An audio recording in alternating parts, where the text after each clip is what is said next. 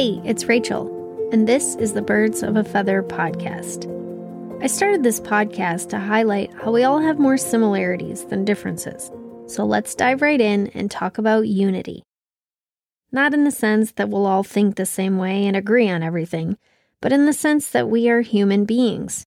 And I hope we can all agree that as humans, we crave connection. Connection is something that takes time and we have to make room for. I think the best way to keep in touch with humanity is to keep a soft heart that hears the heartbeat of the person next to us, even when our emotions overtake us, even when we don't agree, even when it feels like the world is on fire. One of my trains of thought here is that love and conversation are a two-way street. One can make room for the other. So I wanted to share one of my stories that shows how love can make room for conversation. When I was in college, I managed a tanning salon. It was peak season, really busy. Always a full schedule and a full lobby of people waiting. There was rarely room for a walk-in, but we had this one customer. I'll call her Jennifer. She was tiny but feisty, very feisty, and not in a cute way. Maybe more like scrawny and scrappy. She was loud and fierce, and I think we were all a tiny bit afraid of her. She would rush in the door with a huff, always in a mood. And if there wasn't an open slot for her, she would pretend that she had made an appointment and that we must not have written it down. She would make a huge scene in the lobby and make everyone in the room uncomfortable. I think we all cringed when we saw her headed towards our doors and immediately said a little prayer looking at the schedule, hoping her name was already there. We usually did whatever we could to try to put her in any tanning bed, just so we could quiet the madness, because the customer is always right. I remember getting calls at home from my staff practically in tears, asking what they should do, and I could hear her screaming her daily demand in the background. I would ask them to put Jennifer on the phone so I could calm her down. Then I would get my staff member back on the phone to calm them down and have them take care of her. I secretly couldn't wait for her month membership to run out and hope she wouldn't sign up again. It was rough. You get my point. One day she came in and I just absolutely could not squeeze her in, and her ride had already driven off. She began to scream at me. It was my fault that she didn't make an appointment and that her ride had already left. She asked if she could use our phone, and I reluctantly said yes. The person on the other end couldn't do what she wanted, and now she was screaming at the top of her lungs, and my customers in the lobby were very tense. As soon as she slammed the phone down, and before I could even think about what I was doing, something came over me, and I rushed at her and hugged her, and she immediately began to sob on my shoulder.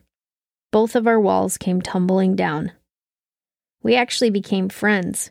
We hung out. She invited me into her home, and even introduced me to her children. And as I began to know her better and understand her story, I understood her anger, and my heart softened even more. I'll tell you what came over me. I heard her broken heart inside of her screams. And you know what? I was sad when she didn't renew her membership and we lost touch. But as long as I live, I will never forget that defining moment. When everyone was uncomfortable, but I heard her heart with my heart, and I did something about it. On the flip side, I want to talk about how conversation can make room for love. I love those romantic comedies where the main characters, who start out as rivals, end up falling in love. The writer creates a scenario where two people are introduced and usually can't stand each other. And then something happens where it's unavoidable that the two get to know each other. One of their stories comes out. It shows their softer side and explains why they are who they are. The barriers start to break down and they fall in love. For the most part, if you listen long enough to someone's story, you will almost always find something you can relate with. Now, am I saying that we should hug everyone that is screaming their full head off? No. Or that we should fall in love with everyone that we can relate to? Not even a little. I'm saying that loving people can be a tricky business.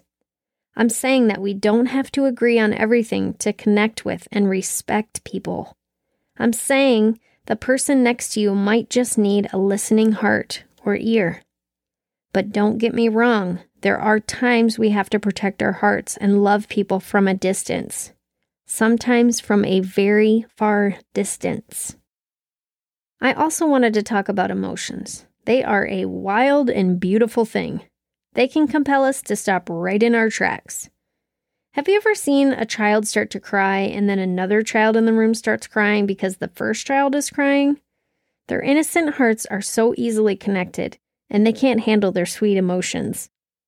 A picture of pure humanity at its finest.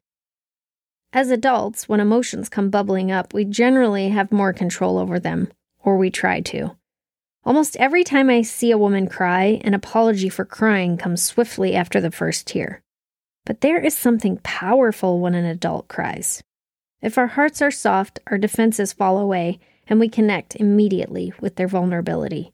Emotions are a good thing.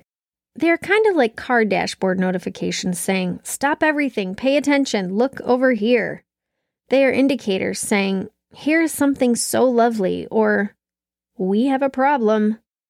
If it's lovely, we want to tune in and get closer, and if it's a problem, we typically want to jump in and fix it. But what if we take it one step further, transition to looking at emotions like indicators that simply state that we need more information so we can make a decision about how to move forward? And even better, if we can take a minute to look at the situation through the lens of our values. The values that we already have set in place in our lives become our safety nets. They can save us from too many knee-jerk responses that we have to apologize for later. I have a couple of close friends who I rarely see eye to eye with, and I keep them close because I want to hear someone else's opinion. One that is opposite of mine. I want to know what makes them tick and understand them better. I want to know why they think what they think and why they believe what they believe. And I have learned some very interesting things and surprisingly had my own mind changed a time or two. I have learned that it is very possible to love someone on the other side of my own beliefs. We walk on this earth together, so the question is, how can we make it better? Do we have the capacity in our lives to love others? Can we make room in our schedules and at our tables? Because we all have stories. We all have layers and layers of stories that make us who we are. Are we willing to hear them?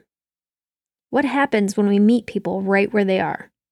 When we trade in our judgment for a seat at their table and ask questions and listen for their point of view? I'm almost certain we'd understand them better and might even love them a little. Love conquers all, and unity is right on the other side of it. Thanks for listening today. Oh, and one last thought. We can't take away someone else's pain, but sometimes we can neutralize it with love. So let's go love people and enjoy the day.